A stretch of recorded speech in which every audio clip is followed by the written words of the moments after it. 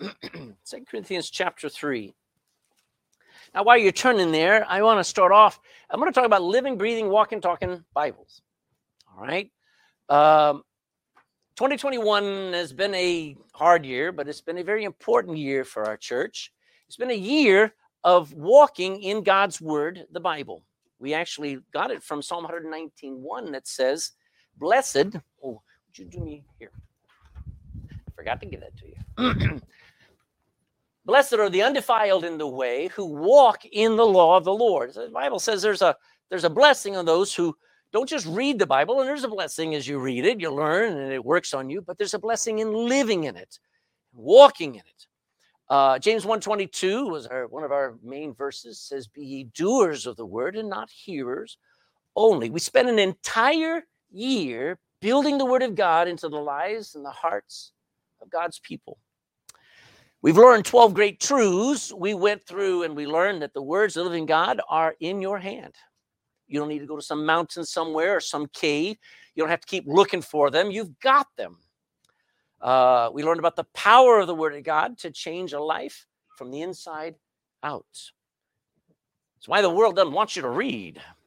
I don't know what kids are learning, but they're not learning to read.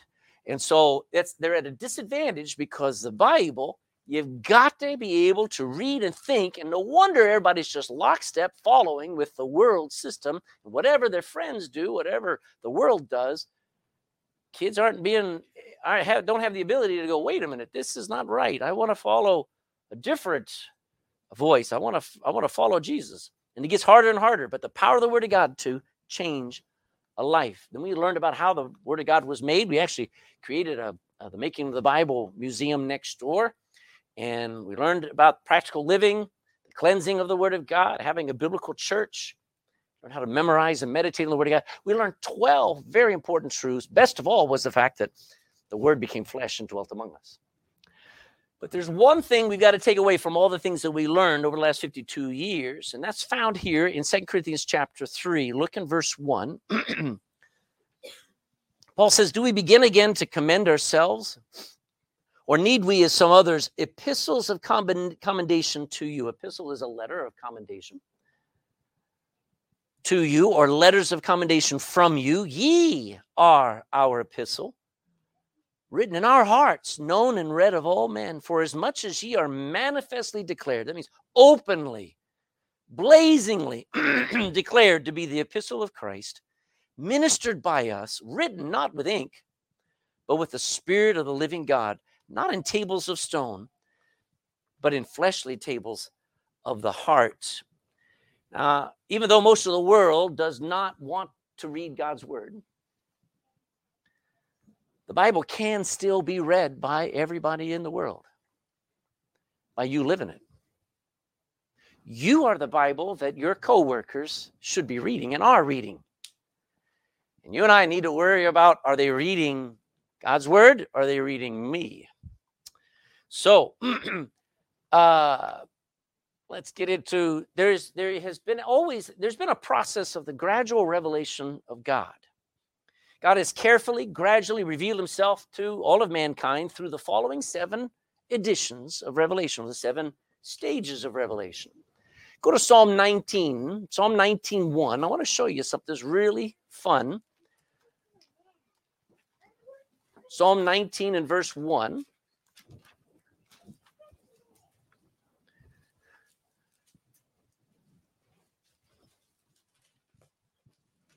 God first wrote about himself in nature. Space, stars, galaxies, the laws of physics, clouds, storms, math, and science scream that there's a creator. Look at Psalm 19, verse 1. The heavens declare the glory of God, and the firmament, that's the sky and the stars, showeth his handiwork, shows what he has done. So from the very start, I don't care whether you live in the furthest, deepest, darkest forest, or whether you're on the highest mountain, you look up and there's evidence for God. There is something screaming the glory of God. No matter where you are, it says their word has gone out through all the earth. Goes on from there. It's then been written in every man's conscience. Look in Romans chapter 2. Romans 2.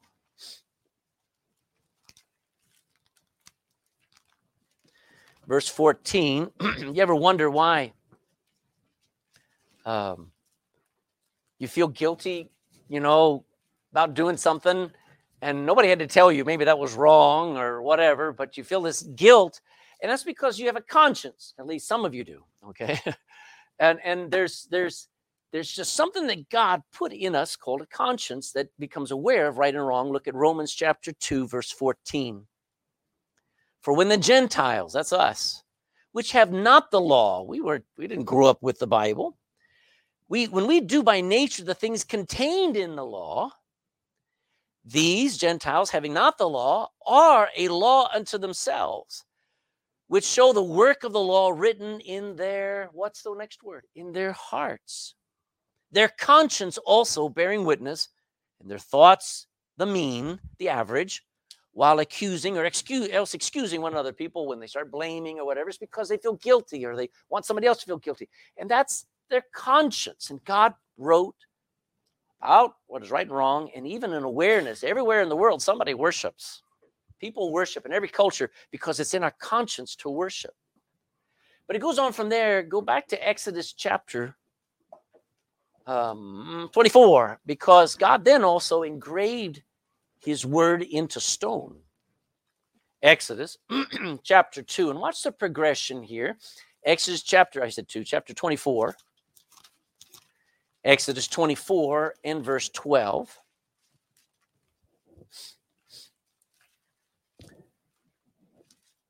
And the Lord said unto Moses, come up unto me unto the Mount Sinai, and be there, and I will give thee tables of stone, and a law and commandments which I have written, that thou mayest teach them. So starting with the 10 Commandments, God began to have things written down, and it was written in stone, so they lasted. But that's not where God finished. God then became flesh. As we go, let's go to John chapter 1. It's our memory verse, but I want you to see it. John 1:14. All the while, God's word, screened by the heavens, written in every man's conscience. It's not the full revelation, just the mean, which means the average, just enough for you to know right and wrong. God put it into stone, and then the word became flesh. John 1:14 says, and the word became flesh, dwelt among us. I mean, what a thought. Didn't finish there. God then says, all right, we need to put this thing into a complete Bible. Go to 1 Corinthians. 1 Corinthians chapter 13, verse 9 and 10.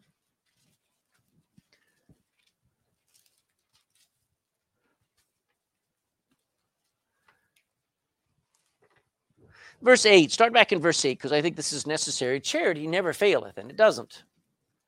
But whether there be prophecies, somebody makes a prophecy, well, they shall fail.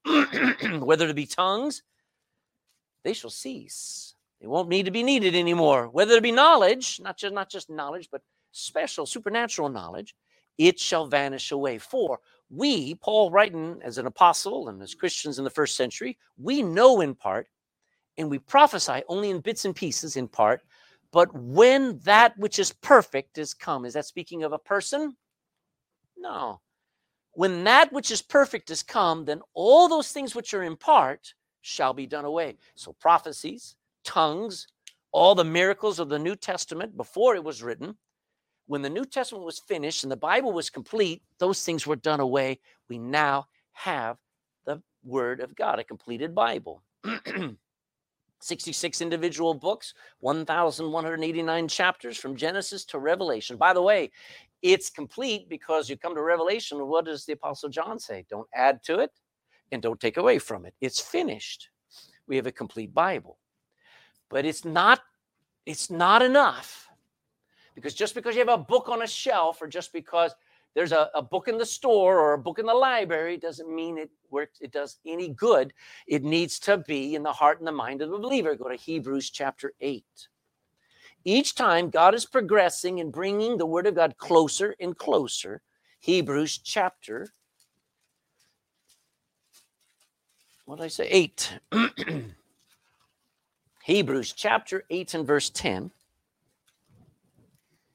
God promises that this is the covenant that I will make with the house of Israel. They already have the old covenant, and he says there's a new one coming, and it's already come. He says, after those days, saith the Lord, I'll put my laws where? I want to put it in your thinking. I want to write them in your heart. And I will be to them a God, and they shall be to me a people. It was God's purpose all along that God's words and his laws would ultimately be written in the hearts of his people. And as somebody reads it and believes it, it becomes their life. But I'm going to say there's one more step, because somebody handed me a gospel tract. Somebody started me in the Bible, got me reading it. That was all fine, but that was just me. What about the rest of the world? There's one more step, and that's in the transformed life of the believer in front of the world. 2 Corinthians, back now to 2 Corinthians. And you'll see where we're going with this. 2 Corinthians chapter 3 and verse 2. The Bible's not much good if it's not believed and obeyed and lived by. And the reason why a Christian follows the Bible and lives it is because somebody's watching us. God expects us to live as a visible example of what God can do, what God said, and what he expects. If you're saved, you are the opportunity for somebody else who would never pick up a Bible. You're the opportunity they have to know that Jesus is alive and that he's worth following. You're a living, look at your verse, epistle. Verse 2, ye are our epistle. Epistle is just a word for a letter, a written letter. Your life, ye are our epistle written in our hearts. You came from our hearts, and you're known and read of all men. Now, no wonder God says the world is without excuse. Somebody says, well, what about so-and-so doesn't know? They know. That if you are out on some mountain somewhere, if you've never heard of Jesus, you've never heard of God, but you look up and you look at this universe and go, and you start to make a God out of clay or out of stone or whatever, you knew there was a creator and you rejected it and you became the creator. And you worship the God of your own hands. You're without excuse. But if you look up and you say, I wonder who made all that, all of a sudden, God begins to activate conscience, and God begins to activate the conscience of a missionary who says, I don't know why, but I got to go up on that mountain and I got to go find somebody who's looking for God. And God will bring the gospel to you, because that's how God works. He reveals himself, and if you respond, he goes closer and closer with his word.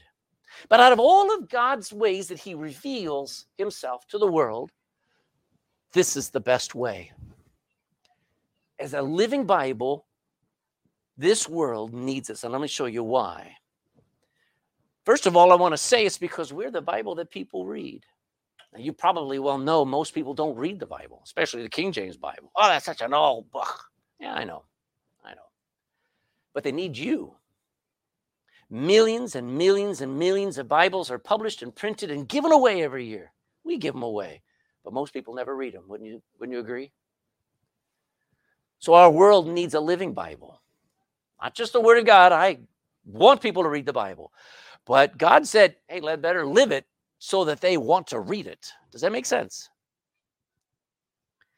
Every one of us Christians, whether we like it or not, are what people are reading. You know, parents, that your children watch you like a hawk.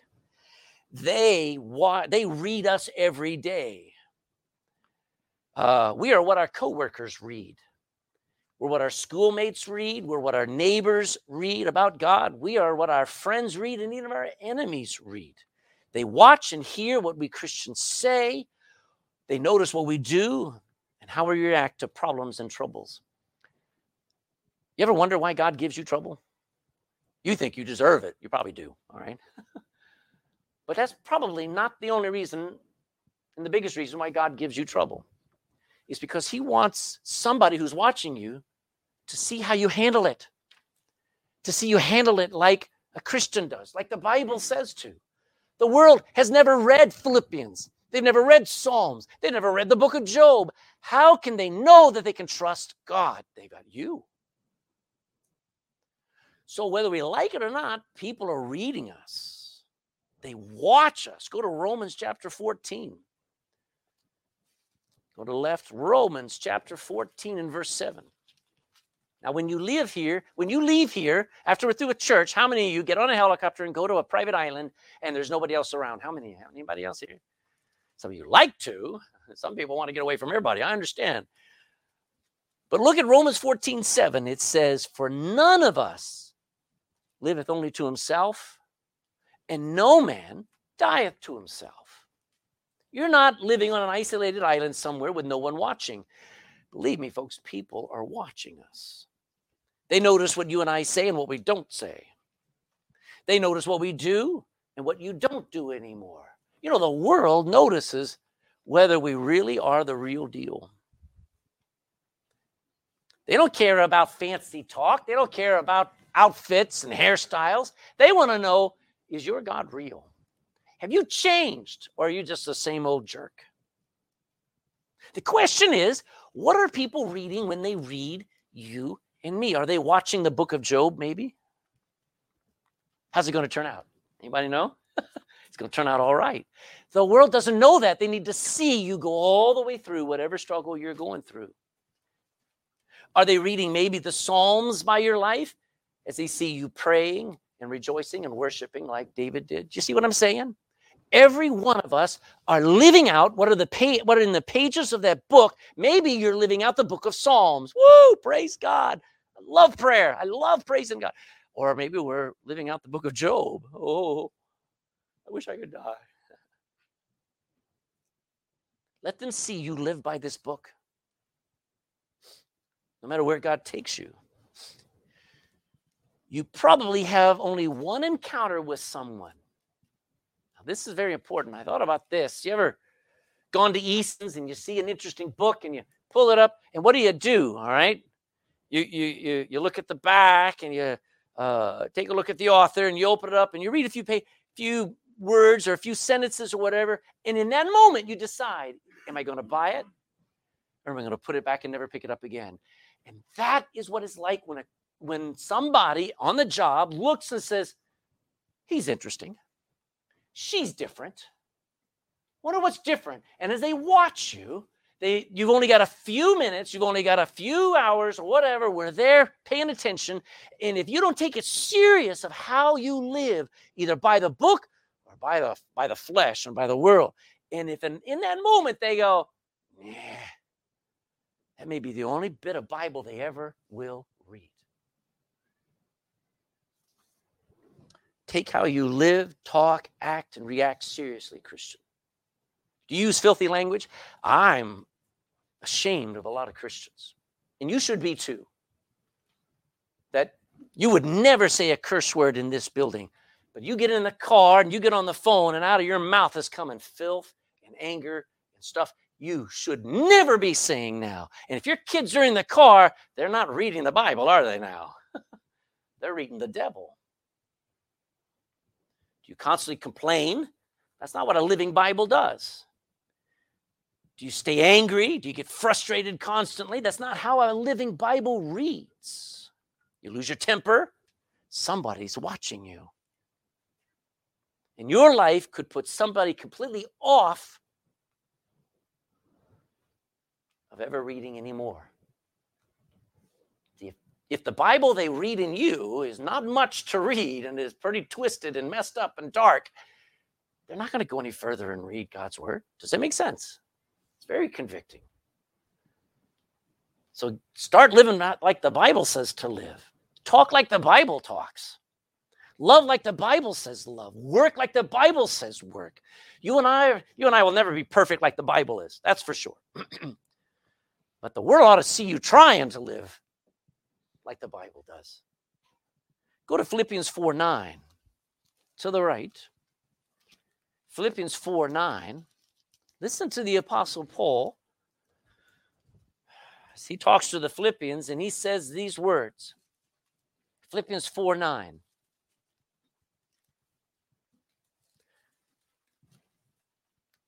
Those things which ye have both learned and received and heard and seen in me. What's the next word? Do. Whatever you've seen me, heard from me, watched me do, you do. That's a living Bible. Jesus says you and I, let's see, I missed that. Jesus says you and I are lights in this dark world. Let's go to Matthew 5.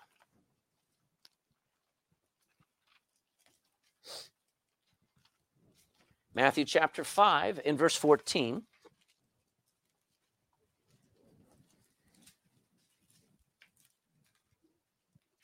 You're the light of the world. That's a scary thought. How bright or how dim am I? Ye are the light of the world. A city that is set on a hill cannot be hid. Neither do men light a candle and put it under a bushel, but on a candlestick, and it giveth light unto all that are in the house. So let your light so shine before people.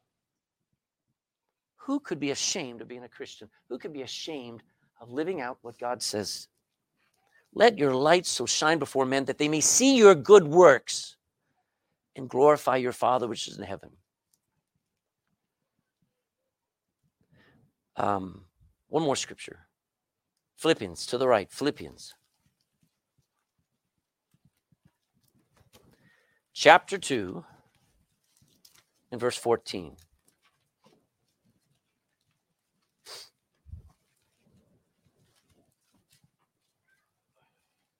This would be a great scripture to put over your dining room table. 2:14.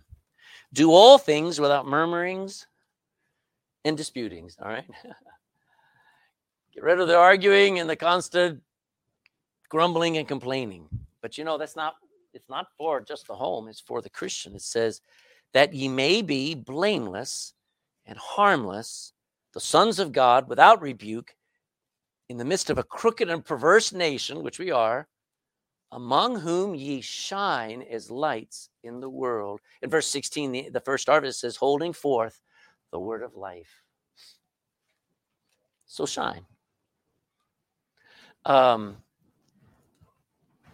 When you go back to 2 Corinthians, go back a few books to 2 Corinthians chapter 3, there's something just before verse 1 where God says, don't mess with his revelation.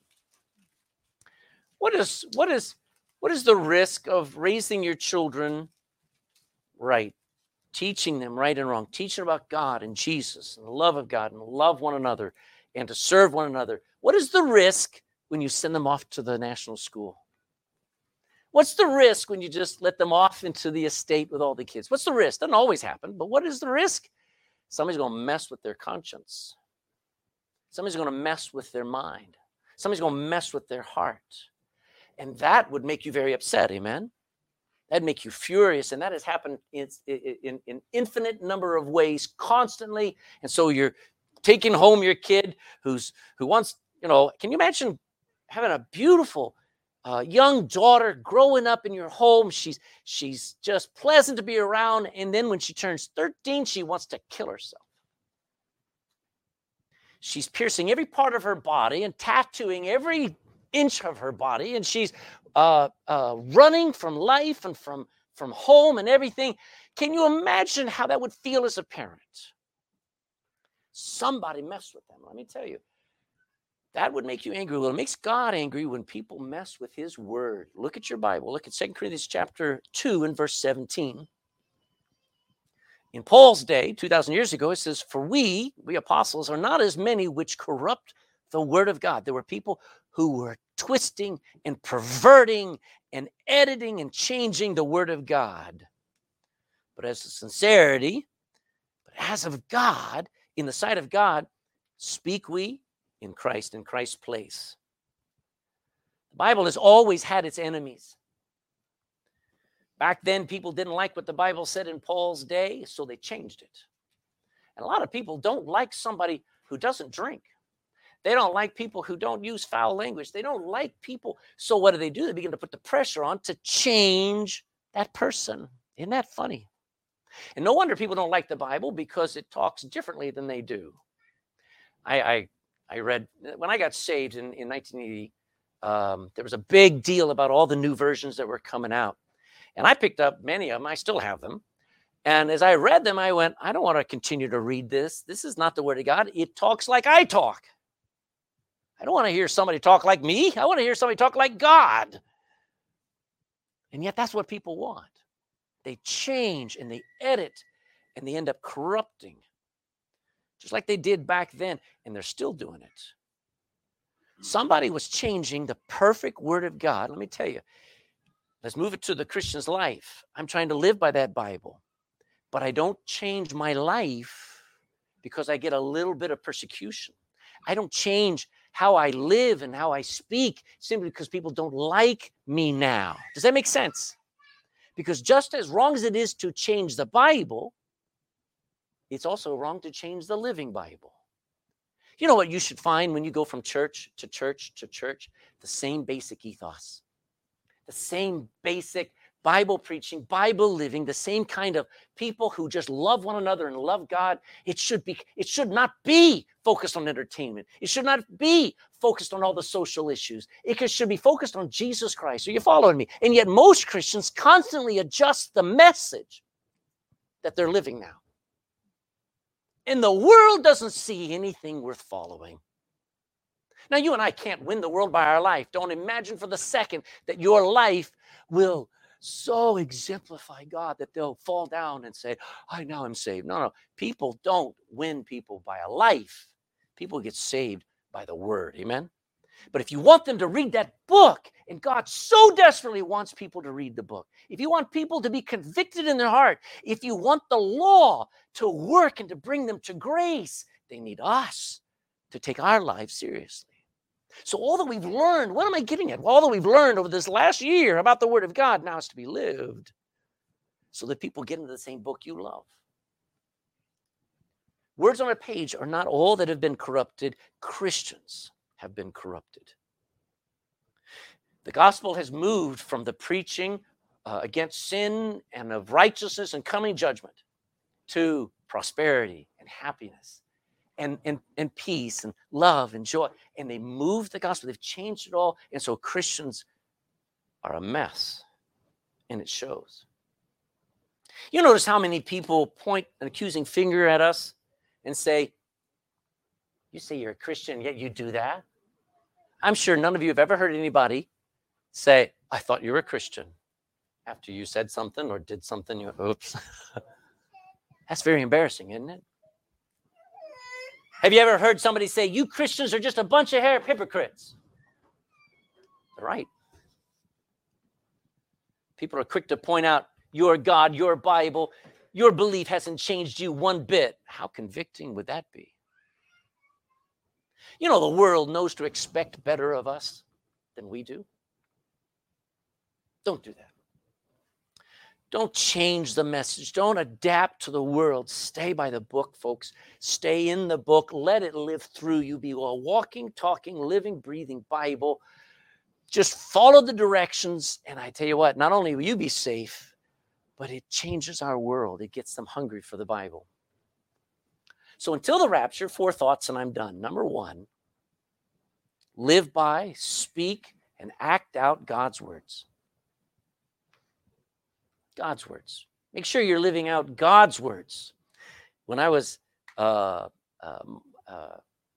kid, I still remember my mom reading a book by a guy named Dr. Spock, Benjamin Spock. Anybody hear of him? Maybe not.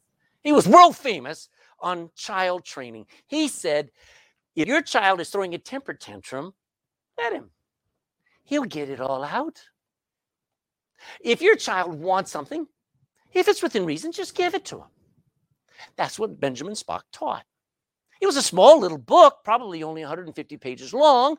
My mom bought it. She never agreed with it, so it didn't work with us anyway. But I remember that book being in the library there, and I remember all kinds of philosophies and things. The way to train your children, the way to have a good marriage, the way to to be sane has been changed and adjusted and modified and newly written and revised, I'm going to stay with the old way because this book still works. Everything that the world keeps coming up with, I just laugh at because it's just rehashed old stuff. I'll stick with the one that stayed true all the way. Stick with God's words. You may find the wisest person who's ever spoken on a subject. Make sure you compare it with the Word of God, because if there's a difference, I'll stick with the book. And show those words. Show God's words, not your opinion, not my opinion. Show God's words in what you do. People need to see us living God's words out. Secondly, living words. There in 2 Corinthians, I don't know if you should still be there, 2 Corinthians chapter 3, in verse 2 says, ye are our epistle written in our hearts, known and read of all men, for as much as ye are manifestly declared to be the epistle of Christ, ministered by us, served to the world by us, written not with ink, but with the Spirit of living God, not in tables of stone, but in fleshly tables of the heart. You know, the Old Testament, the commandments were written in stone, kind of cold, absolute. And that's okay. That's right. I like knowing what is right and what is wrong. I like that. Not everything is so clear usually, but that helps me. But when it comes to the gospel, God writes it in the heart. You know, when somebody gives you the gospel, they give you the law, but isn't it wonderful when they give you their heart and say, I want you to get saved. I don't want you to go to hell. I want you to know Jesus. I want you to know the joy and the life that's in him. People are tired of seeing the same old worldly reactions, the same selfish reactions, the same carnal reactions, the same religious traditions and ceremonies that everybody else has. They're desperate to find something that works, that is real, that when they go through a storm and you've been through the storm, they can say, I'm going to trust his God. I'm going to trust his Savior. You and I are not a robot. We actually have hearts. We just don't say, oh, just do this, or just pray that. No, that's not how we live. We show people. I kind of give you the example. When I was a kid, I do remember telling my younger brother, clean up his room. My mom told me to tell my younger brother, clean up his room. You know what my younger brother did? Nothing. And so, you know, my mom said, she said, show him. So I went in, I started picking up all the stuff and putting it in the box. He was only 2 or 3 years old, maybe 4. And I'm putting it all in the box. And what was my mom showing me by that I didn't understand until years later? You can tell somebody all day long about what they need to do when what they need is for it to be shown. Does that make sense? And if you ever tell somebody, you know, you need to get saved, you may need to show them what that means. You just need to learn to trust and believe in the only Savior of this world like I did. But use your testimony. Act out spiritual words. John chapter 6. Gospel of John chapter 6 and verse 63.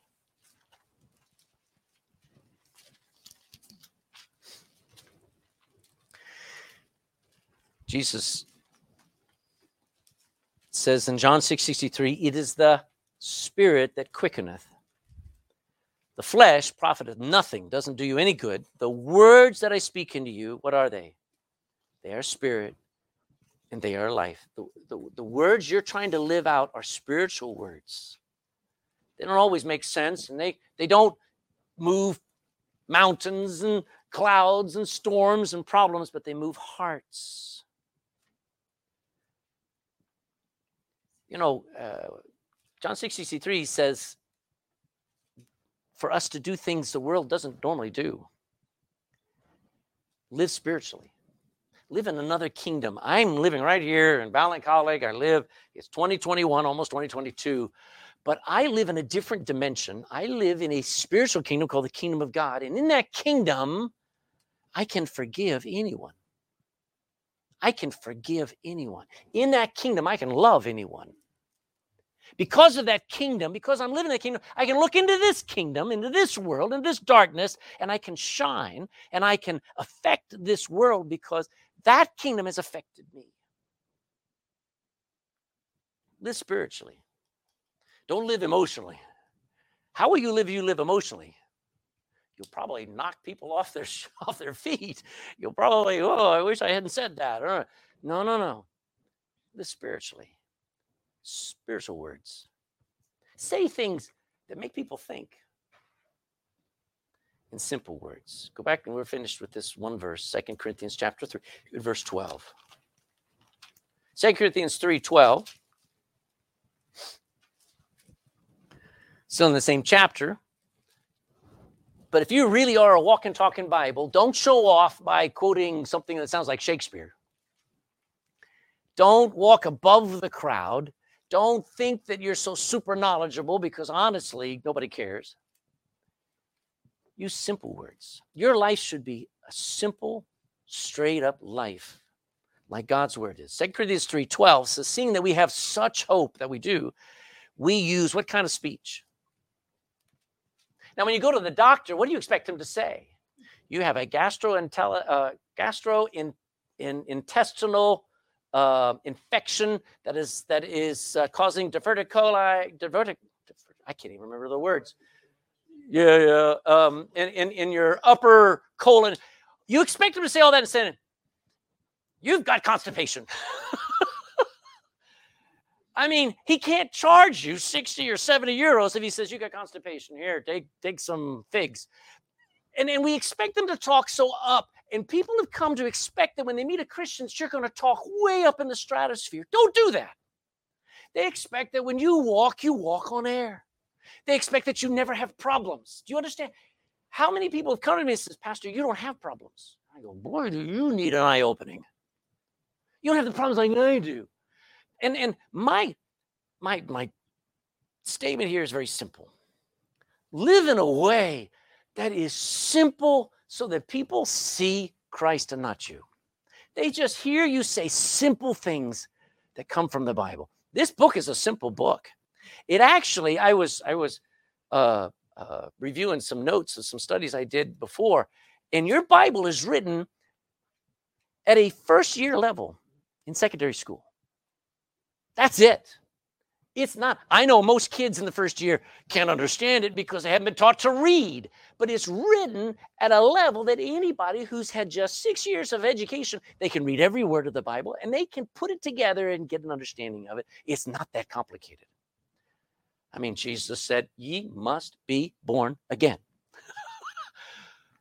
I don't understand it. There's only one 2-syllable word in there, all right? The wages of sin is death. Only one 2-syllable word to get in there. Well, the wages, that's 1 syllable, of sin is death. Good, there's no 2-syllable words in there. It's simple, amen? And our life should be simple. A walking, talking Bible should live simple and straight. You and I are so worried about keeping up with everybody. Do we have a newer car? I mean, I'm watching everybody else getting all these cars and stuff, and you go, nah. I need to be worried about, is my life simple and straight enough for people to see God's word in me? If I worry about that, then I'm doing what God wants me to be. You are living epistles. Living, breathing, walking, talking pages of the Bible. You're living letters from God that he wants everyone to read and learn about him from. So what are people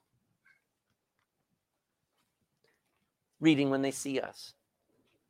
Do they see a comic book life? Do they see a worldly, compromising, sinful life, a hypocritical life, or do they see the gospel lived out before their eyes? Do they see the struggles of the book of Job? You know, if you ever go through the valley of the shadow of death, they ought to be able to read Psalm 23 in you. I will fear no evil because God is with me. Do they ever watch you sing the songs of Psalms? Do they ever see you enjoy the joys of the epistle to the Philippians? Rejoice in the Lord, Paul says. And again, I say rejoice. Do you know where Paul was when he wrote those words? In prison. So, what epistle are you living out at the moment? You probably go through different epistles in the Bible. Whatever epistle the Lord has you living out and living through, just let the world see you get through it like Jesus did. Because that's the end goal. To get people to want to know the author of the book that has so affected your life.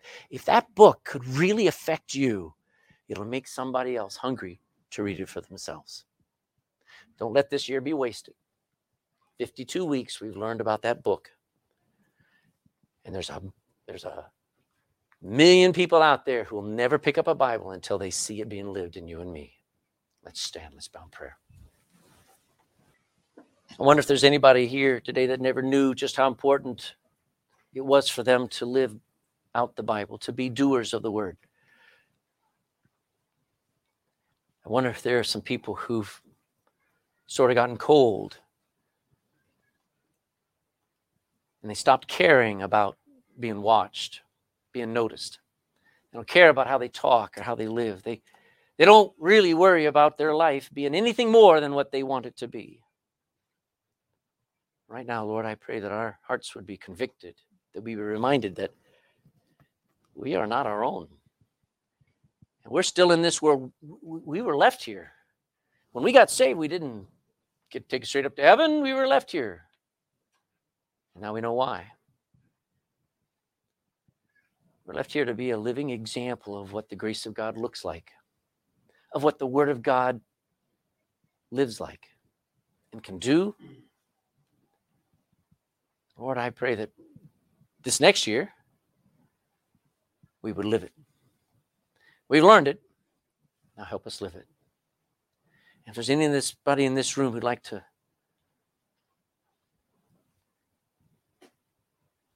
talk to me about their soul, about Christ, about being born again, Lord, I pray today they make that. We're coming up to the end of the year. We have no idea how much more time we've got on this planet. We could be gone tomorrow. So today's the day of salvation. If only somebody would look at my life and go, all right, I see just something in there that tells me God is real. God is good, that God is true, and that his word is worth reading. I pray, God, please help us all to have that desire that somebody would notice something in us so that they get saved. We pray this in Jesus' name. Amen.